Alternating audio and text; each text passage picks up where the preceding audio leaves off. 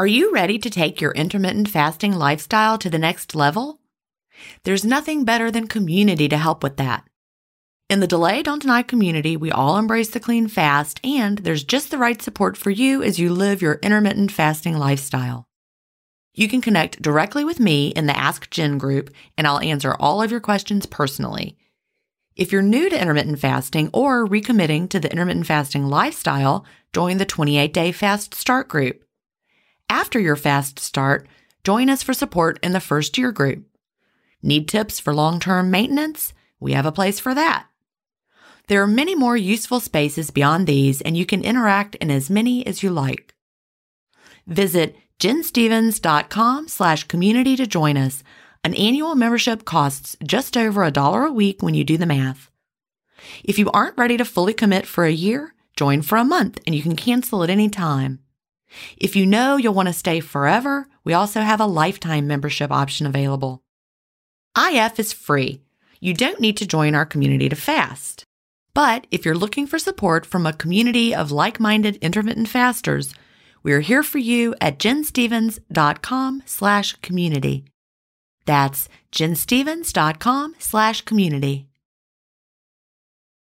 Achieving my long-term goals is more about creating healthy habits and less about quick fixes. And that's why I love both intermittent fasting and Daily Harvest. Tim Spector, a gut health expert and founder of Zoe, and Dr. B, gastroenterologist and author of Fiber Fueled, recommend that you aim for at least 30 unique plant foods per week. Daily Harvest helps make it easy. One of my favorite options is the sweet potato and wild rice hash harvest bowl. With Daily Harvest, I'm getting tons of plant-based options built on organic fruits and vegetables that are easy to prep and free of weird ingredients such as fillers, seed oils, and added sugars. Create healthy habits that last with Daily Harvest. For a limited time only, go to dailyharvest.com/ifstories to get $30 off your first box plus free shipping. That's dailyharvest.com/ifstories for $30 off your first box and free shipping. dailyharvest.com/ifstories. Welcome to Intermittent Fasting Stories. I'm your host, Jen Stevens, author of Delay Don't Deny, Living an Intermittent Fasting Lifestyle. I lost over 80 pounds thanks to intermittent fasting after learning how to delay my eating rather than deny myself the delicious foods I want to eat. Now, who's ready to hear an inspirational intermittent fasting story? That's why we're here, so let's get excited to talk to today's guest.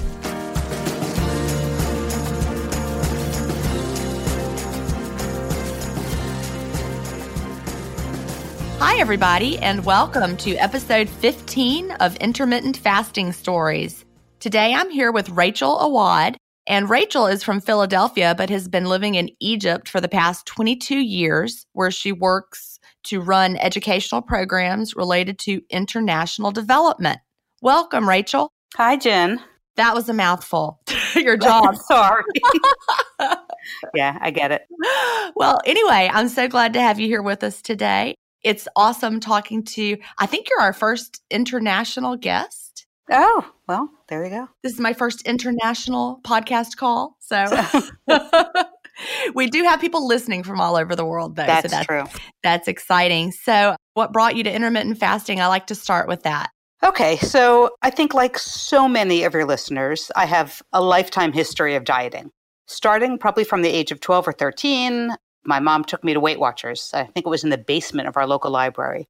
I've done Weight Watchers probably 5 or 6 times since then. When I read in your book that you had done the carbohydrate addicts diet, I literally had never, ever heard of anyone who'd ever heard of it before. And I had done that one and I had read the book. And I'm like, oh my God, somebody else did it. Yes. So it was how I knew we were like going to be connected. Anyway, I ate lettuce one summer. I did South Beach. I've done them all.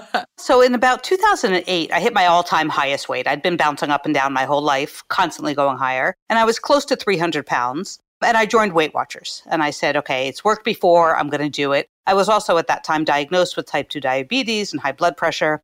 And within the first year, I lost about 60 pounds. And I was like, oh, this is great. And then I thought I can do this on my own and gained it all back. I sort of quit Weight Watchers, started tracking in MyFitnessPal, gained it all back.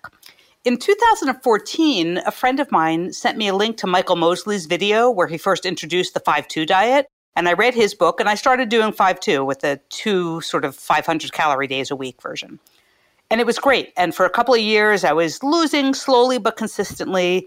And then I started sort of getting a little looser with my non-fasting days, and it turned into some binging kind of behavior. And of course, I wasn't clean fasting either. I was drinking lots of Diet Coke, lots of flavored teas, Crystal Light. So I decided, I think it was in 2016, I did his 8-week blood sugar diet, where you actually for 8 weeks, you're supposed to stick to no carbs, 800 calories a day. Wow. And I lost a lot of weight. It was insane. It was supposed to reverse diabetes, which it didn't do. I managed 4 weeks of it, lost a lot of weight, and probably gained it all back in a week. So then I went back to 5-2. Then in 2017, I was thinking about doing 16-8 because I knew I had to gain control of my non-fasting days on 5-2. I was actually in a forum for expats, and one of the people in that group was talking about 16-8. So there was a whole discussion. Wow. And someone in that group made a comment that anyone who's interested in doing this has to read a book called Delayed Don't Deny by Jen Stevens.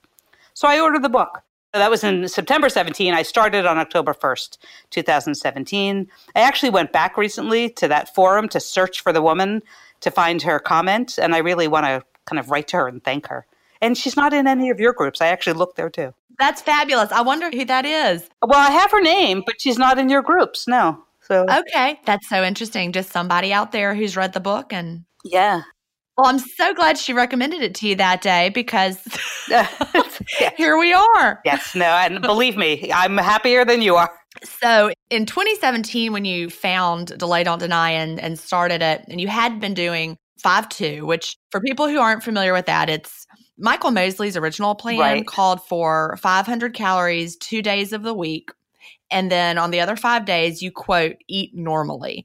And that's the hard thing. You're right. What is eating normally, right? Those of us that have struggled for a long time have trouble with eating normally, or we probably wouldn't be.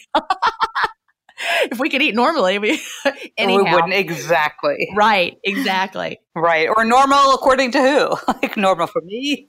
You know, I've tried 5-2 and also 4-3 and different plans along the way. But like you, when I first started doing it, I hadn't, no one even had talked about not drinking diet drinks or, Crystal Light.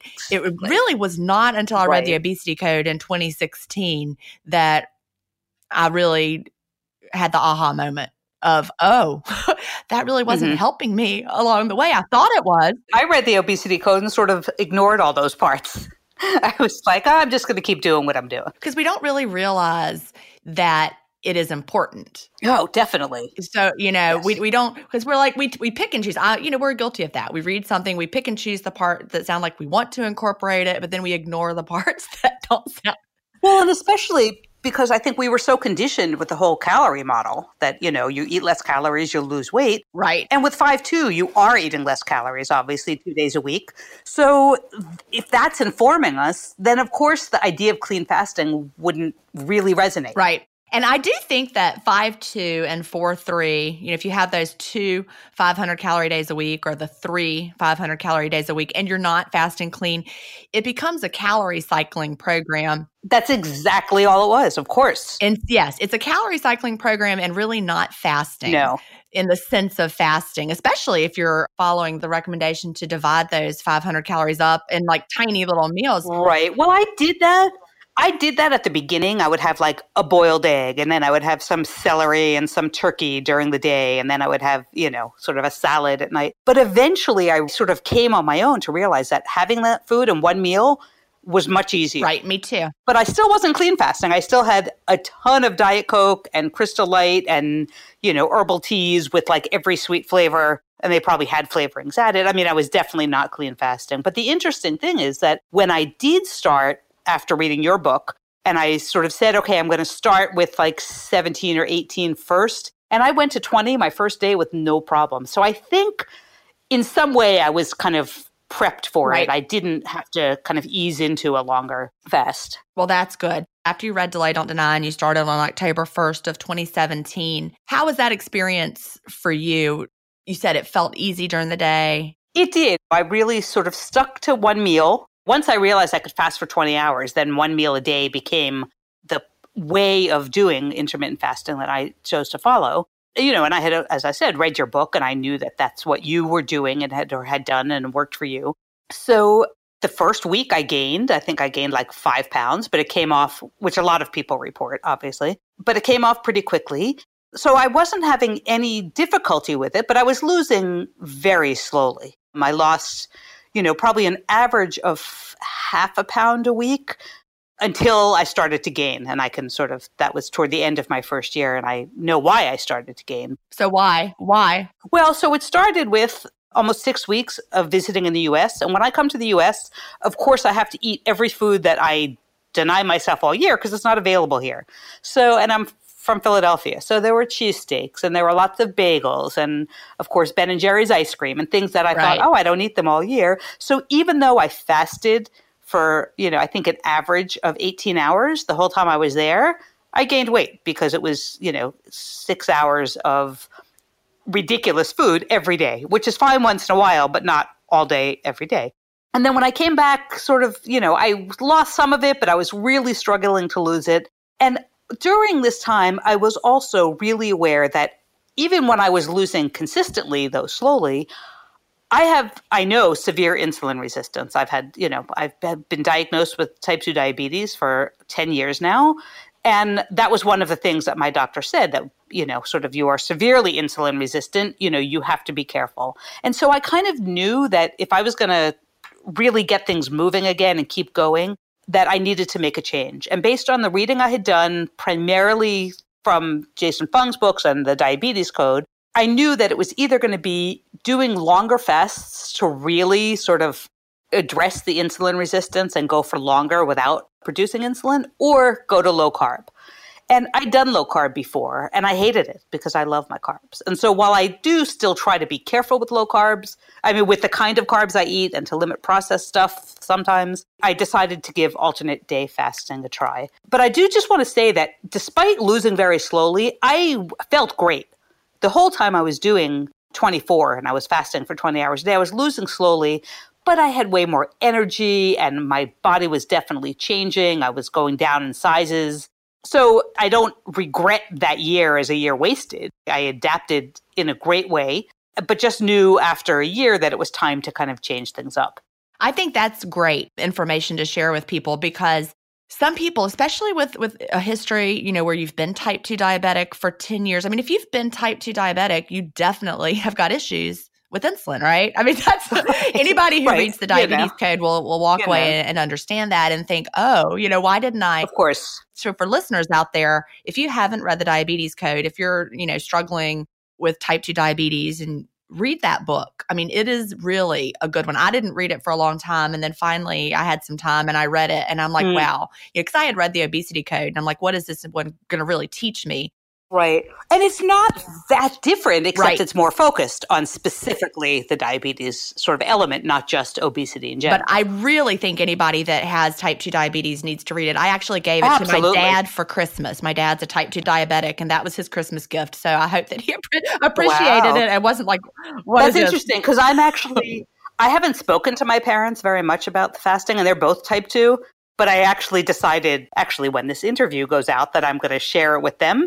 And I'm also going to suggest that they read it. Yeah, because it's just really important. And it busts a lot of the, myths around type 2 diabetes that really everyone thinks are true, including, I think, a lot of the doctors. Of course. And it's a disease of lifestyle. Right. Just like obesity is a problem of lifestyle. It busts that wide open. People believe that it's progressive and you're doomed to get worse. Like, you will get worse and worse every year. It's unbelievable. And the fact that, what blows my mind, especially after reading that, a little bit, I think, after reading the obesity code, but that when people do get worse, ultimately, when sort of doctors are ready to give up on oral medications, they put them on insulin, type 2 diabetics. It defies all logic. And it just blows me away that it's still recognized sort of accepted protocol. Yeah, because the only thing that the doctors, Jason Fung and other doctors that are following his type of protocol, but all that they're looking at is managing blood glucose. Exactly. And that's important, but it's only an indicator. Right. It's not the symptom, actually. Right. So you're kind of chasing the wrong problem, as it were. Exactly. High blood exactly. I still look at my blood sugar, but in a much bigger picture. And, Jason Fung says when you have really high blood glucose, you can either work to bring it down through giving insulin, like the traditional standard of care, or you can bring it down naturally with fasting or not putting it in your body. Exactly. And the two options, yeah. Right. So they're not putting it in my body. That's the part that I'm the same way. I don't feel well when I don't have carbs. And so are you like that too? No, I actually, when I've done low carb, I did South Beach. I did, there was a diet called the Idiot Proof Diet, which was essentially South Beach. And then I did, that 8-week blood sugar diet of Michael Mosley's, which was no carb or very low carb. I felt fine. But I miss them. I, sort of don't take away my potatoes. Right. I get it. So you decided to address it by focusing on the longer fast. So a lot of our guests, I think probably maybe every guest I've had so far does a daily eating window. And you did that for the first year. And then you switched over to alternate daily fasting. Do you do true alternate daily fasting? Okay. Explain how that works for you. Okay. So essentially, I do, instead of doing 24, I literally do 48, give or take an hour here or there. So I'll fast, I'll finish eating at 7 o'clock. So yesterday I finished eating at 7 o'clock, 7 p.m. And so I'll fast all day today at 7 p.m. tonight. I'll hit 24 hours. 7 a.m. tomorrow, I'll hit 36 hours. And then by the time I'm ready to eat, whether, sort of 11, 12, I'll be sort of plus 40 hours. And then I'll eat. And I don't get hung up on how long the window is. I keep it long enough to try and have 2 meals. And I think we'll talk about why that's important probably in a minute. But so, I never do shorter than 6 hours on an eating day. Most days, the way my meals are timed, by 7.5 hours, I'm usually done. So I don't do officially 48, but those are the sort of ranges I aim for. Okay, so that is 40 hours of fasting and then about an 8-hour window. So 40/8. Exactly. And then there are 2 times where I've actually changed, 3 times I've changed that up. One day, I just sort of realized it was a fasting day and I needed to eat. And I just decided I needed to eat. I didn't feel sick, but I felt like something was off. And so I ate. So then I had 2 windows in a row and then resumed it the next day. And then another time I wanted to switch my schedule so I'd be able to eat on New Year's Eve. We were going to a party.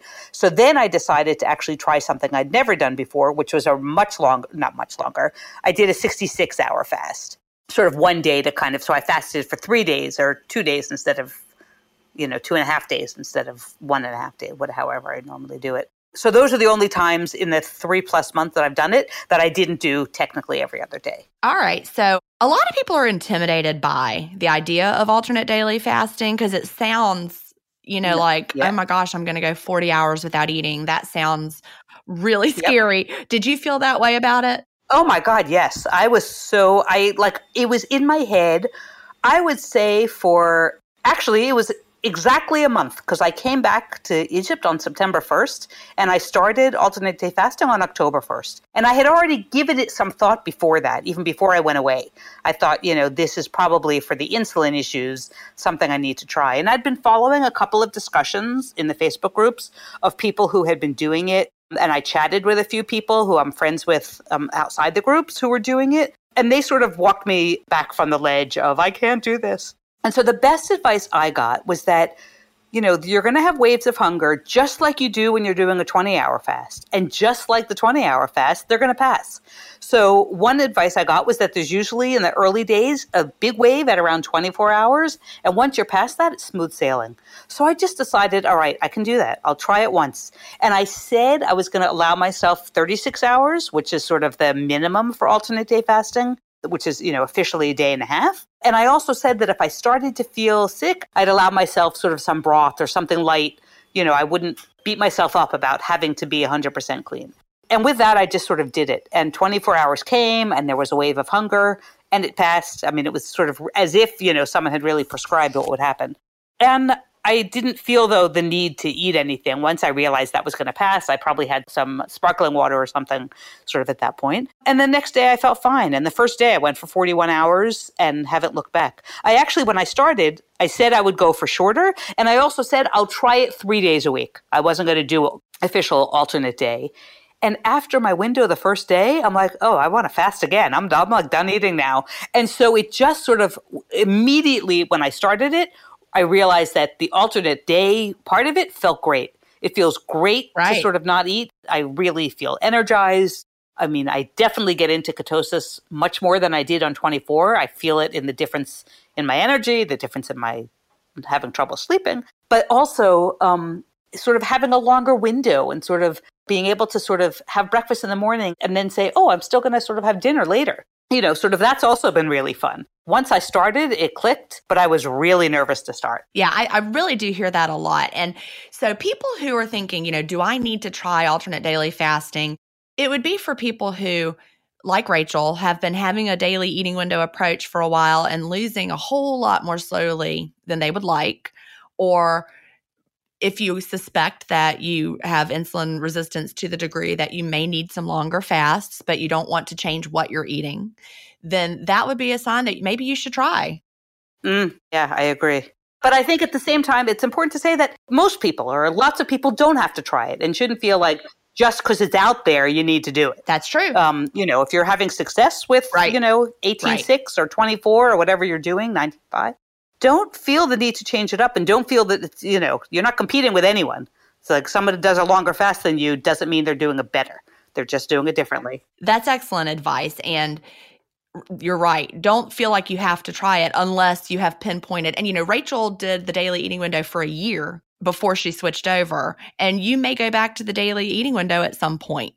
Yeah, well, I am going back to it this week because we have a 5-day vacation planned and we're going to a resort where we have half board, so 2 meals a day. And neither of us are breakfast eaters. My husband doesn't fast, but he's also not a big breakfast person. So we'll probably do lunch and dinner and I'll do, probably 18.6, 19.5 and, a small meal and then a main meal.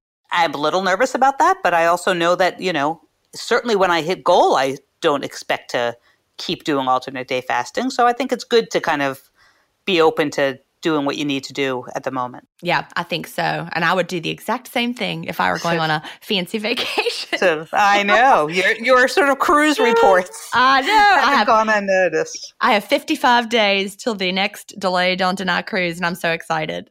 I know. By the time this episode actually will air on February 7th. So by the time it comes out, I will only have less than a month. So.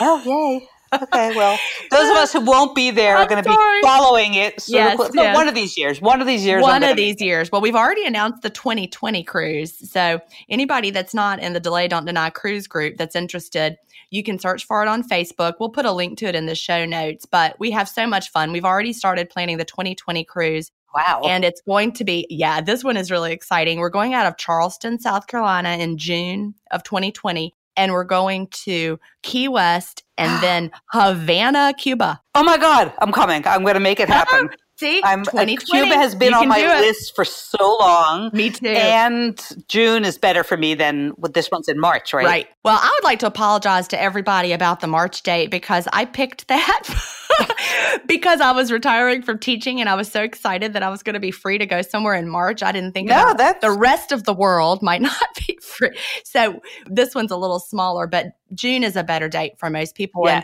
And it's also a little more expensive, which is another reason I picked March. So right. June's a little more pricey because everybody's, able to go on vacation. So demand is higher. But when the person that helps who plans these cruises, her name's Becky, and she's amazing. And when she sent me some options to choose from, I just zeroed in on this Cuba one immediately. So I hope that once you said Cuba, I'm like, I will do everything possible. Thank you so much for telling me. Well, yeah. So everybody find that in the show notes. Go to the Delay Don't Deny cruise group. Make sure to answer the questions. But we would love to have y'all join us on that cruise. It's a really good time. And as we just discussed, we do not fast all the time on a cruise. Good thing. Somebody did tell a story, though, the other day. They went on a cruise and they didn't realize it was a cruise. Like there was a big group on it from a major diet program, had like gotten a group together to go on it, and they had daily weigh-ins on the cruise. Oh, God. Can you imagine? No. So no, we will not have daily weigh-in. So many no's. And we will also not look at you weird if you're eating 3 meals a day, because you know what? I'll be there at brunch at least once myself. So. And having never been on one of your cruises, I still want to say, and I think I know this from your groups, that, you know, there are lots of people who would say, I'm not going on a cruise. I don't have a cruise body. And that in Gin's Facebook groups, and I assume this is true for the people who go on the cruise, there is zero judgment about anybody, I mean, at all, but certainly not about, you know, sort of, oh, why is she wearing a bathing suit? None of that. Well, that's true. None of that. We all, you know, are there with the bodies that we have. You know, my body is not perfect. I may be wearing a small size now, but I weighed 210 pounds, and I also had 2 babies, and I also have had cellulite ever since I was a skinny teenager. So my body's not perfect. You know, I would be on those, you know, if someone took a picture of my thighs, they'd be like, look at her thighs, you know, whatever. We don't care. We're going down the water slide in our bathing suits, no matter what size we are. That was actually the most fun we had on the last cruise. We all just ran up to the water slide, and we didn't care. It was just fun. I know. I saw the pictures. It looked so fun. It was fun. We have a really great time. We all face stress in our daily lives. What if the answer to a better stress response is in one key nutrient? I'm talking about magnesium, and specifically Magnesium Breakthrough by Bioptimizers. This one-of-a-kind product is designed to reverse low levels of magnesium, which could have a positive effect on our stress response. But don't take my word for it. Here's a quote from a 2020 issue of the scientific journal Nutrients. Results suggest that stress could increase magnesium loss, causing a deficiency. And, in turn, magnesium deficiency could enhance the body's susceptibility to stress, resulting in a magnesium and stress vicious circle. I only recommend Magnesium Breakthrough by Bioptimizers. It's the only organic full-spectrum magnesium supplement that includes 7 unique forms of magnesium for stress resilience and better sleep. Simply go to bioptimizers.com/ifstories, promo code IFStories10 to get your Magnesium Breakthrough and find out this month's gift with purchase. That's bioptimizers.com/IFstories, promo code IFStories10. If you've been listening to my podcast for a while, you know what a fan I am of Dr. Tim Spector and the work he's doing with Zoe. I was first introduced to his work in 2015, and I've been following his research ever since. What I love most about the Zoe Science and Nutrition podcast is that they have weekly interviews with world-leading experts who explain how their latest research can benefit your health. Recently, I was thrilled to finally meet him face-to-face as we recorded an episode for the Zoe Science and Nutrition podcast, and this episode aired on April 11th. We had a chance to talk about the world's biggest intermittent fasting study, and I had the opportunity to explain the clean fast to Jonathan, which may explain why he didn't enjoy his prior experiences with fasting. Search for Zoe Science and Nutrition on your podcast player or on YouTube to hear the latest episode, and don't forget to look for the April 11th episode to hear me, Tim, and Jonathan talk about the world's biggest intermittent fasting study. So, I'm going to go back to something you said a few minutes ago about the importance of having a true up day when you're following an alternate daily fasting protocol. What we don't want to do is get into an overly restrictive mindset. You know, people think that if fasting is good, more fasting must be better. And so if you're going to fast for 40 hours and then have an 8-hour eating window with 2 meals, wouldn't it be better to fast for 47 hours and have a, 1-hour eating window? Why do we not want to do that? Exactly. I wasn't really that consciously aware of that when I started, but I just knew that the advice I gotten from other people was, do a longer window. And then I went and reread, I think it was a section either in the Diabetes Code or in the Ultimate Guide to Fasting, both of which come from Jason Fung, and maybe in both, sort of that really explained the importance of, refeeding so that your body doesn't, one, think that you're now going into restriction, because that's what messed up our metabolisms to start with, and which is why traditional diets haven't been working for us. Plus the whole nutrient. I mean, you can't get enough nutrients in your body if you're only eating for 1 hour every 2 or 3 days. It's just physically impossible. And it works. I mean, this is the thing. I've never heard from anyone who does alternate day fasting with any consistency with a longer window who says, yeah, but I'm not losing, or I'm not finding whatever benefits they were looking to find. One thing that's really interesting is that, I measure my blood sugar every morning. sort of my fasted blood sugar. And so on the days where I wake up and I'm 12 or 13 hour fasted, I measure it. And the days that I wake up and I'm, 40 hours fasted, I measure it. And yes, it's lower after the 40 hours, but it's also been consistently lower than it was on 24 when I was doing one meal a day on the days that I do eat. And I eat almost double the amount on those days than I was eating.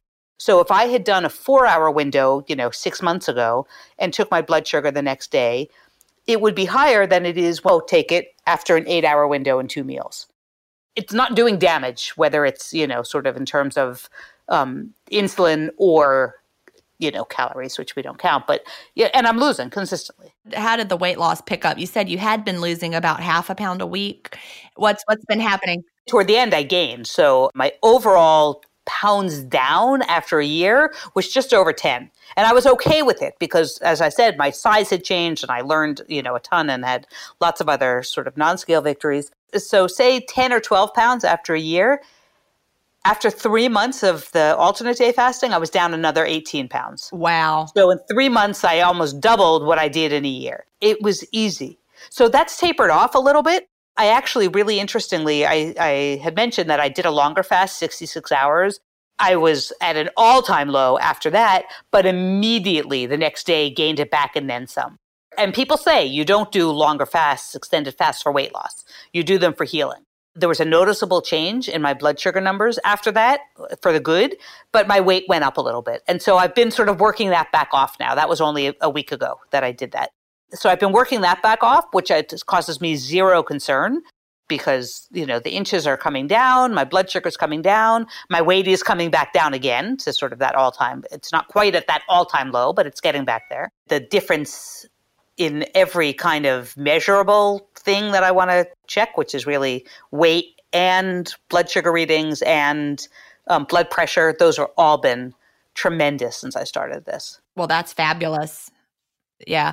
And you also have recently had some medical tests with your A1C, haven't you? Yes, I have. So officially now. I can't wait to hear this. I'm so excited. For the first time it's been literally 10 years, I think this week or next week, that I was diagnosed with type 2 diabetes. And I was off the charts when I was first diagnosed in terms of my blood sugar readings and my HbA1c, which is a 3-month average of blood hemoglobins that somehow indicates how much sugar is in your blood over time.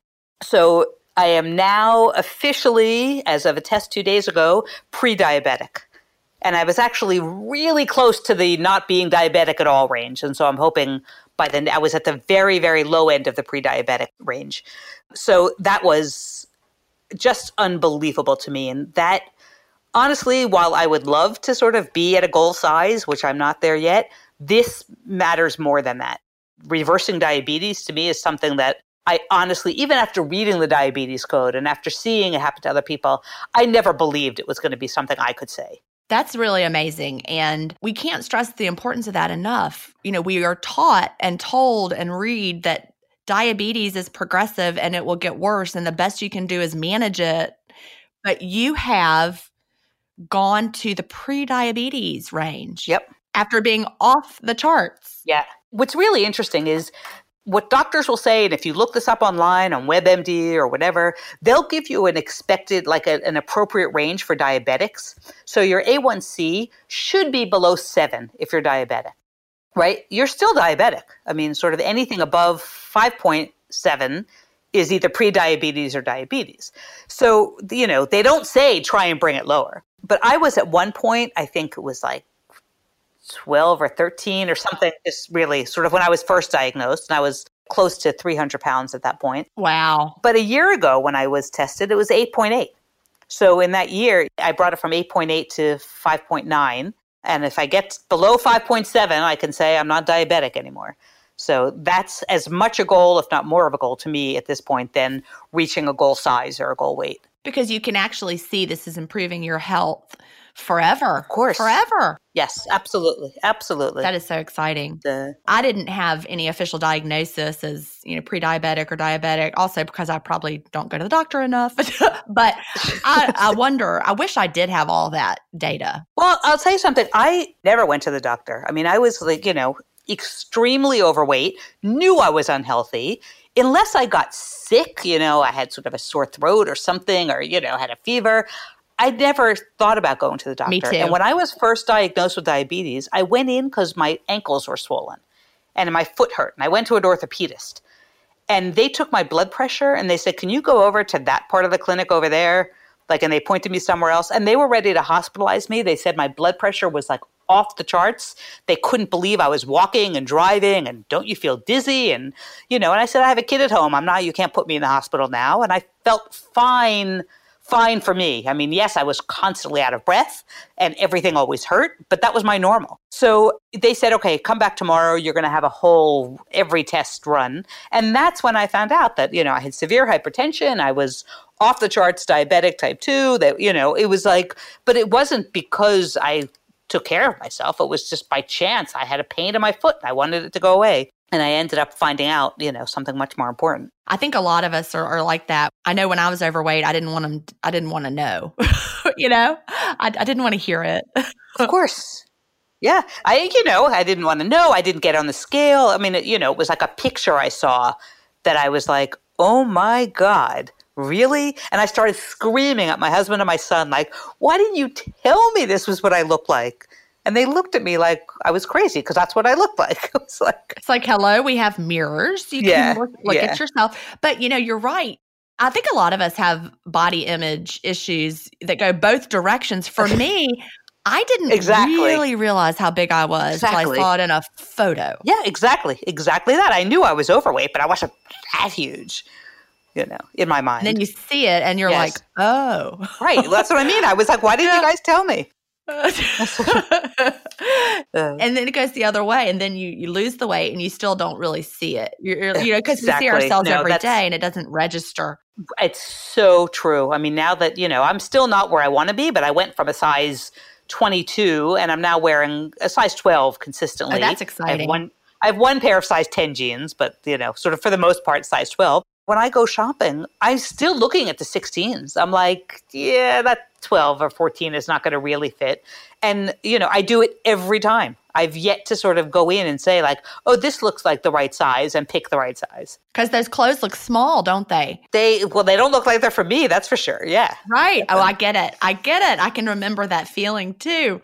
And picking something up and is this really going to fit me? Right. And then you put it on and you're like, oh, it does. And it's so funny because the one pair of size 10 jeans I have, I was looking for a 12 or 14. I knew in that store that, I had a pair of 16s from that store. I think it was American Eagle. And they were falling off me now. So I knew. So I looked for a 14 or a 12 and they didn't have them. So I said, let me try on the 10 just to see how far I have to go. And I can't still mostly fit into 10s. This one probably was a little bit generous size, but it fit perfectly. And I was like, oh, look at that. And I cried in the dressing room and I sent pictures to my sister and pictures, I probably sent you a picture. I was like, probably. I don't know what it is about. Size 10 was like a magical size for me too. When I had been a 16W, probably really an 18 and was lying to myself and, wearing stretchy things. But when I got to size 10, I was so excited. Yeah. Yeah. I went nuts at size 10 and bought so many clothes and they didn't fit me very long. I was right out of those clothes and, Yes.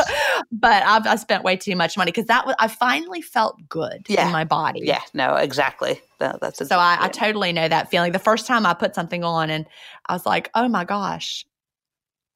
Yeah. I feel normal. Yeah. I feel normal in these clothes. It's interesting because I know most people who are at a place where they say they've reached goal are close to 4 or 6. People who are my height. I'm also, sort of like you, not particularly tall. I'm 5'3". And so I set my size goal at a size 8. Realistically, I actually expect I'll probably get below that over time. But, I'm not, sort of to me, 8 is beyond unheard of and miraculous and, sort of. You'll be an 8 and then you'll be a 6 and you just be aware you'll probably get to a 4. The first time you put on a 4, you're going to be like, what? Yeah, well, I'll call you again. Then I'll cry then too, I promise. I can't wait for that day. Because there's just something about it. When we've been all the way up the charts, there's just something psychologically pleasing about those single digit clothes. Yeah, yeah.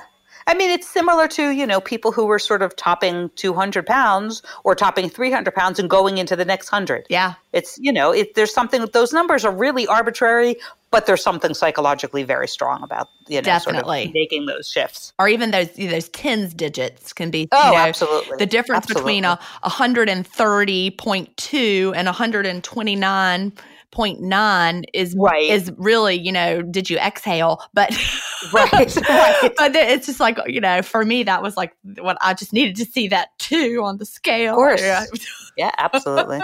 Exactly. This episode is brought in part to you by Audible, your go-to destination for thrilling audio entertainment. Whether you're looking for a hair-raising experience to enjoy while you're on the move or eager to dive into sinister and shocking tales, Audible has an exclusive collection of thrillers from best-selling authors that will keep you on the edge of your seat. Like James Patterson's first audio-only thriller, The Coldest Case. Experience stories like never before, where every chilling detail is brought to life by captivating sound design. Plus, as an Audible member, choose one title a month to make yours forever. And now, new members can try Audible free for 30 days. Just visit audible.com/WonderyPod or text WonderyPod to 500-500. That's audible.com/WonderyPod or text WonderyPod to 500-500. Since 2013, Bombas has donated over 100 million socks, underwear, and T-shirts to those facing homelessness. If we counted those on air, this ad would last over 1,157 days. But if we counted the time it takes to make a donation possible, it would take just a few clicks. Because every time you make a purchase, Bombas donates an item to someone who needs it. Go to bombas.com/Wondery and use code WONDERY for 20% off your first purchase. That's bombas.com/Wondery, code WONDERY. So I want to backtrack a little bit, talk about other health benefits that you've seen. You talked about your A1C being down, that you're now officially in the, quote, pre-diabetic range. Right. Have you had any other health benefits besides just the blood glucose and the diabetes? So, yeah, I mean, I think blood pressure, I was in the sort of high stage 2 range, which is like really hypertensive, high blood pressure.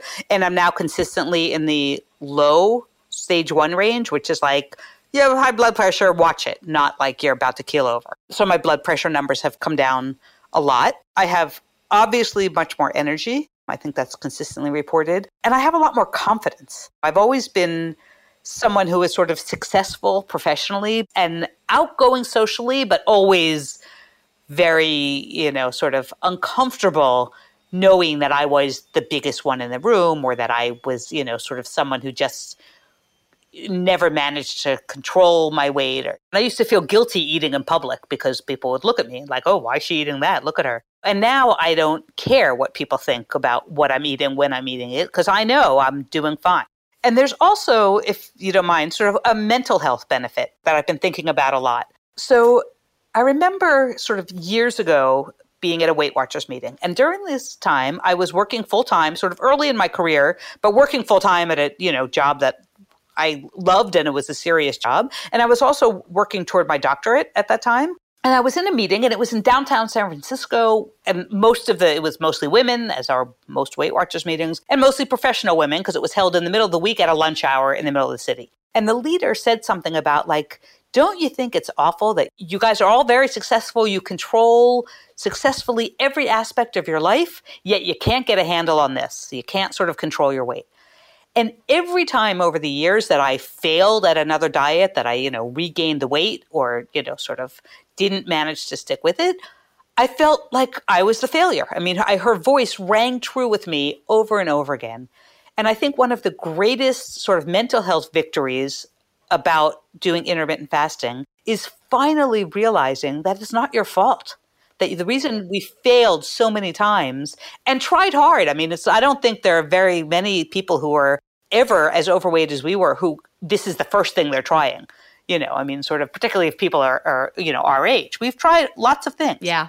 And knowing now from your book, from Dr. Fung's books, that the problem is metabolic. The problem is hormonal. The problem is not lack of self-control and we're just too weak to care. But for years, that's what we thought. And so I think kind of really recognizing that, it's taken this long, not because you weren't good enough for it or you didn't deserve it has been incredibly freeing. I really think that's an important piece of it because you're right. I have a doctorate. I was a successful woman at the time who weighed 210 pounds. And I felt like, why can't I figure this out? Yep. What's wrong with me? And, for that Weight Watchers leader to say that to y'all, you're good at everything else. Too bad you're bad at this. Well, no, I think her point was saying, like, with these Weight Watchers tools, you're going to conquer this too. But, right. She said it in a nicer way than I probably put it. Though she wasn't actually the nicest leader, so maybe she didn't. I think we say that to ourselves, even if she didn't mean it that way and said it in a really gentle way and trying to be pep talky. I felt like that. Like, I remember one time we had a sofa and it was a really cheap piece of garbage sofa and like it broke underneath and it was where I sat. And I'm like, well, I can't call the company because they're going to say, well, of course it broke. Look how fat you are. I mean, we have thoughts like that. Right. And no, it was just a garbage piece of furniture. Right. I was once in a food court at a mall with my husband and son, and we sat down at one of the chairs near McDonald's, and the chair broke underneath me. And I know those people at that food court were not all thin. There are lots of obese people wandering around the malls. The chair was obviously really weak. And yes, I was overweight, but that's not what broke the chair. I mean, it wasn't like my fault that the chair broke. But here I am sitting, with my Big Mac, being overweight, with a broken chair, thinking like, oh my God, like, of course this, and that stuck with me. That line about this is, sort of that, I mean, the sort of concept of it being our fault and us not being good enough literally stuck with me, for 40 plus years of diet history until now. I think most of us, we know exactly what you're talking about because, even my husband, bless his heart, he said to me one time, just eat less. Just like that, like duh, just eat less. And I'm like, okay, thank you. I never heard that. Right. I have a nephew who when he was probably, God, this was a long time ago. So he was probably 10, 11 years old, who actually said to my sister, his mom, can't Aunt Rachie just go on The Biggest Loser? Aww. And he said it so lovingly, like it wasn't a criticism. And thankfully now, thanks to you, I know that The Biggest Loser would have been another failure. Because, you were the one who sort of shared in your book that contestants on The Biggest Loser, in I can't remember what unbelievable percent, have gained back all their weight. Right, because their metabolism slows. There was a study that came out right as I was writing Delay Don't Deny, but it was in 2016, and it was the Biggest Loser study. And it talked about how, we all know that metabolic rate theoretically is tied to your size. So someone with a larger size would theoretically just require more calories because they're bigger to sustain the larger mass, whereas someone who's smaller requires fewer calories. And there are all these formulas that we've all probably tried where you can put in, your height, your weight, and get a calculation of how many calories you're, quote, supposed to eat, right?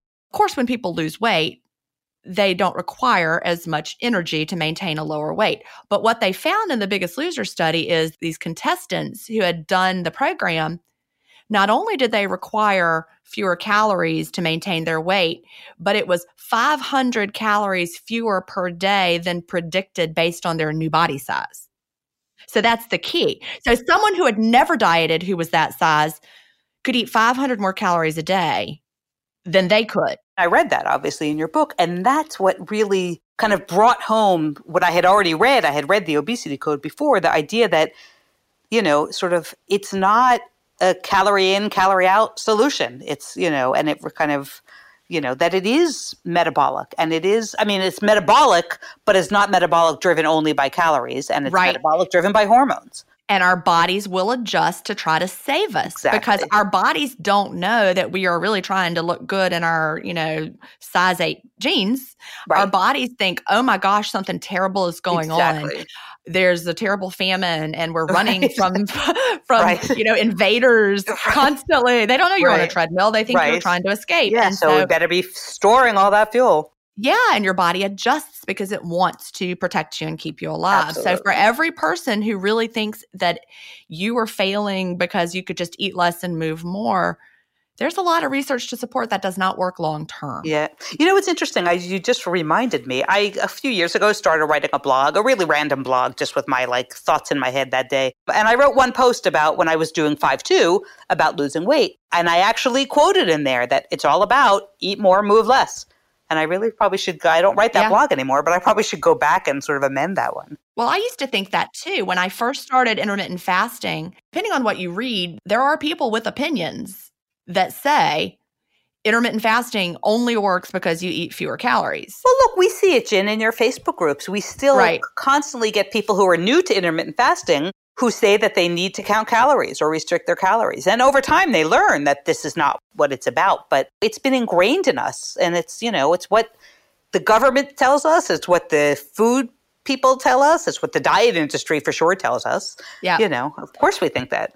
But it's not just, you can overeat. This is the thing that's important. You can overeat with intermittent fasting. It's not, a magic free-for-all card that if you just, have this magic fasting time, you can also overeat and then lose weight.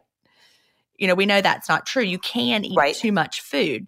But intermittent fasting also provides metabolic and hormonal benefits that you would not see if you took the same volume of food and spread it out over the course of a day. And that's the key.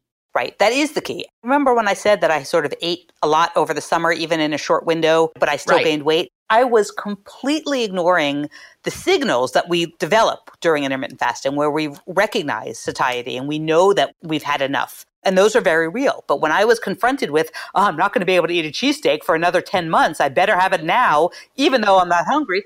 Exactly. So, and you ate the whole thing, but you finished it. Sort of. Yeah.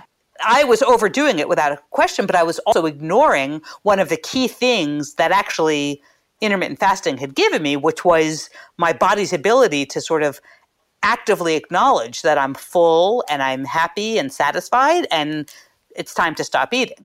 So I went back to a pattern of completely ignoring satiety signals that had been with me for most of my life. I think that is so important to know because sometimes we see people, overly interested in the number of calories, but then we see people, and of course we know that's wrong, but we also see people who say things like, it doesn't matter how much you eat. Calories don't matter. Food, just eat whatever. No, that's not it either. The answer is in the middle. Yes, exactly. No, you should not count and restrict consciously. No, you should not eat past your full signals, though, either. So, well, the answer is Jen in Feast Without Fear. Yeah, that's where the answer is. That's my second book. Exactly. Which sort of talks about healthy eating without, insanity. Well, I'm really, really proud of that second book. So I'm glad that you liked it. I don't push it as much or talk about it as much, but I learned a whole lot by writing it. The reason I wrote it is because at that time, it was 2017, and we were, having the Facebook groups, and a lot of people were reading the obesity code and coming away from the obesity code with the idea that every single person should then be low carb because that's best, right? But which really is not how I left the obesity code feeling, but somehow some people got that idea because I think that a lot of Dr. Fung's patients do very well with low carb, so everybody assumes that that's right for everybody. So I was like, I really want to dig into the science of all these different ways of eating and really see, is there one best way that I could actually find? I'm not going into it with a preconceived notion. What am I going to find? Right. So I started digging in. It led me in some really interesting directions where I made a lot of connections to what actually may be, an ideal way to figure out what works for you. Yeah, no, and it's on my list to reread, actually. Oh, good. So I think I might do a digging deeper study with that book, too, at some point. Oh, that would be awesome. So excited to get started on that. Right now, we're doing a digging deeper study in one of my Facebook groups where we're going through Delay, Don't Deny chapter by chapter, and that may be something that I'd like to do later. Okay, I'm in. Awesome. So I know that you're here sharing your story with the world, but in your daily life, do you share about intermittent fasting or do you keep it to yourself? So right now, we have one son who's at university, so I live with my husband. He knows, absolutely, and my son knows. But they also knew when I was doing 5'2". And a couple of my close friends who I see regularly know. I don't sort of talk about it beyond that. I actually haven't told my parents because I think they'd be incredibly worried about it not being healthy, and I just wasn't in the head to sort of have that conversation. But before this airs, I actually am going to tell them about it because I think they'll be very excited about the A1C and the diabetes reversal results.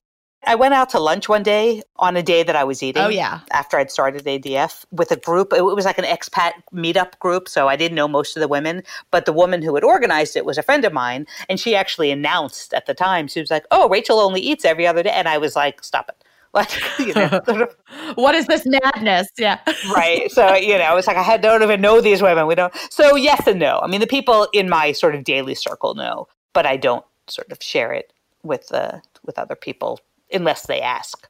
Well, that makes sense. I'm glad you're going to share it with your parents now, though, because if they're, type 2 diabetic, they will totally be thrilled by your A1C results because they will understand how dramatic and impressive that is. And I'm not necessarily expecting they would start following this at all. They're sort of managing it their way with their doctors, but I don't want them to worry about me doing something unhealthy. Well, that's true. I wish they would read the diabetes code because that's just so eye-opening. I hope my dad's reading it. I don't know. Okay. We are almost out of time, which I can't believe. There's so many more things I wanted to get into. But as we wrap it up, I always like to ask, what would you tell somebody just starting out with intermittent fasting? Or, what do you wish you knew when you started? That sort of thing. So when I started, as I said, I came from 5'2", so I was sort of in the head already. But what I would say is, don't overcomplicate things and don't be afraid. That, it's a scary change if you're used to eating all day, every day, which most of us were. Start with a longer window. Focus on just doing the clean fast. It's easy to shorten your window later if you decide that's what you need to do, and it will get easier. And it will get easier is actually huge. That it may not be easy the first day or 2 or 3, but very quickly it does get easier. And, when I first started, I thought 20 hours sounded insane. And now I can do 20 hours without ever once looking at the clock. And I thought 36 hours sounded insane. And now I do 40 and rarely look at the clock. So it does get easier. And then the last thing I would say is there are lots of different protocols of fasting, whether it's different timing, whether it's alternate day fasting.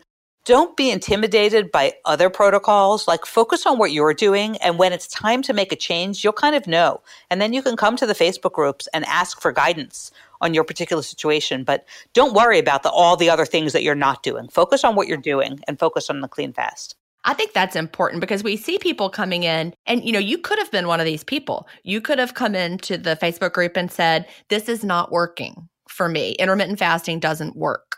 Right. Yeah, because you were losing very, very slowly and then you started to gain. But you had read enough and you understood the science behind it enough to pinpoint why.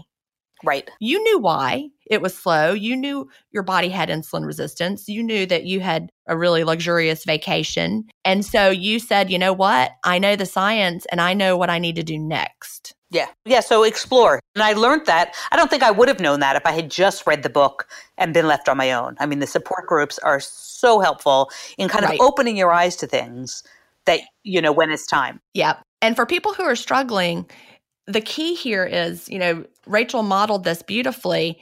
She didn't panic. She said, all right, it's time to tweak.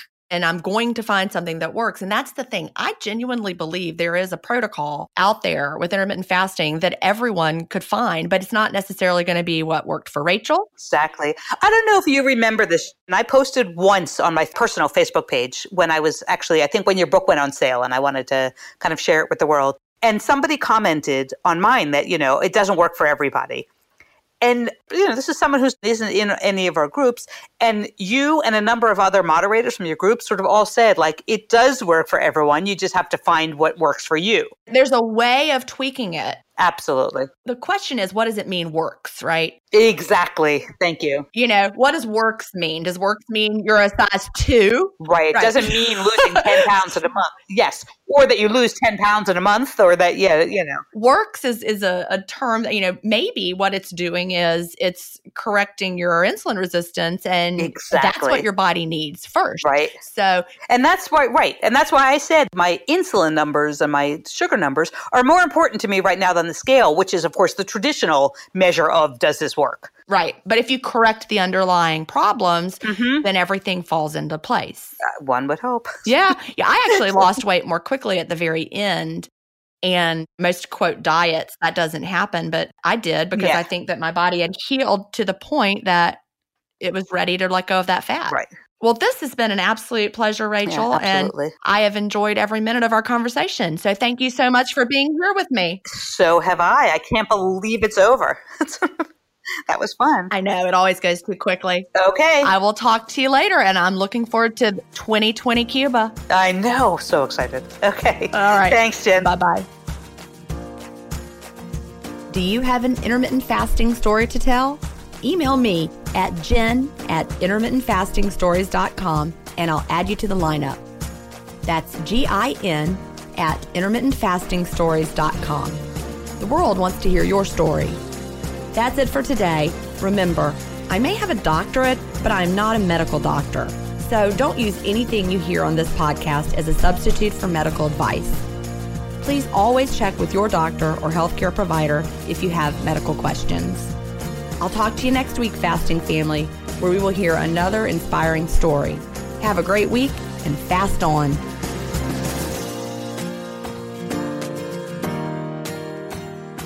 Intermittent Fasting Stories is edited, mixed, and mastered by Resonate Recordings.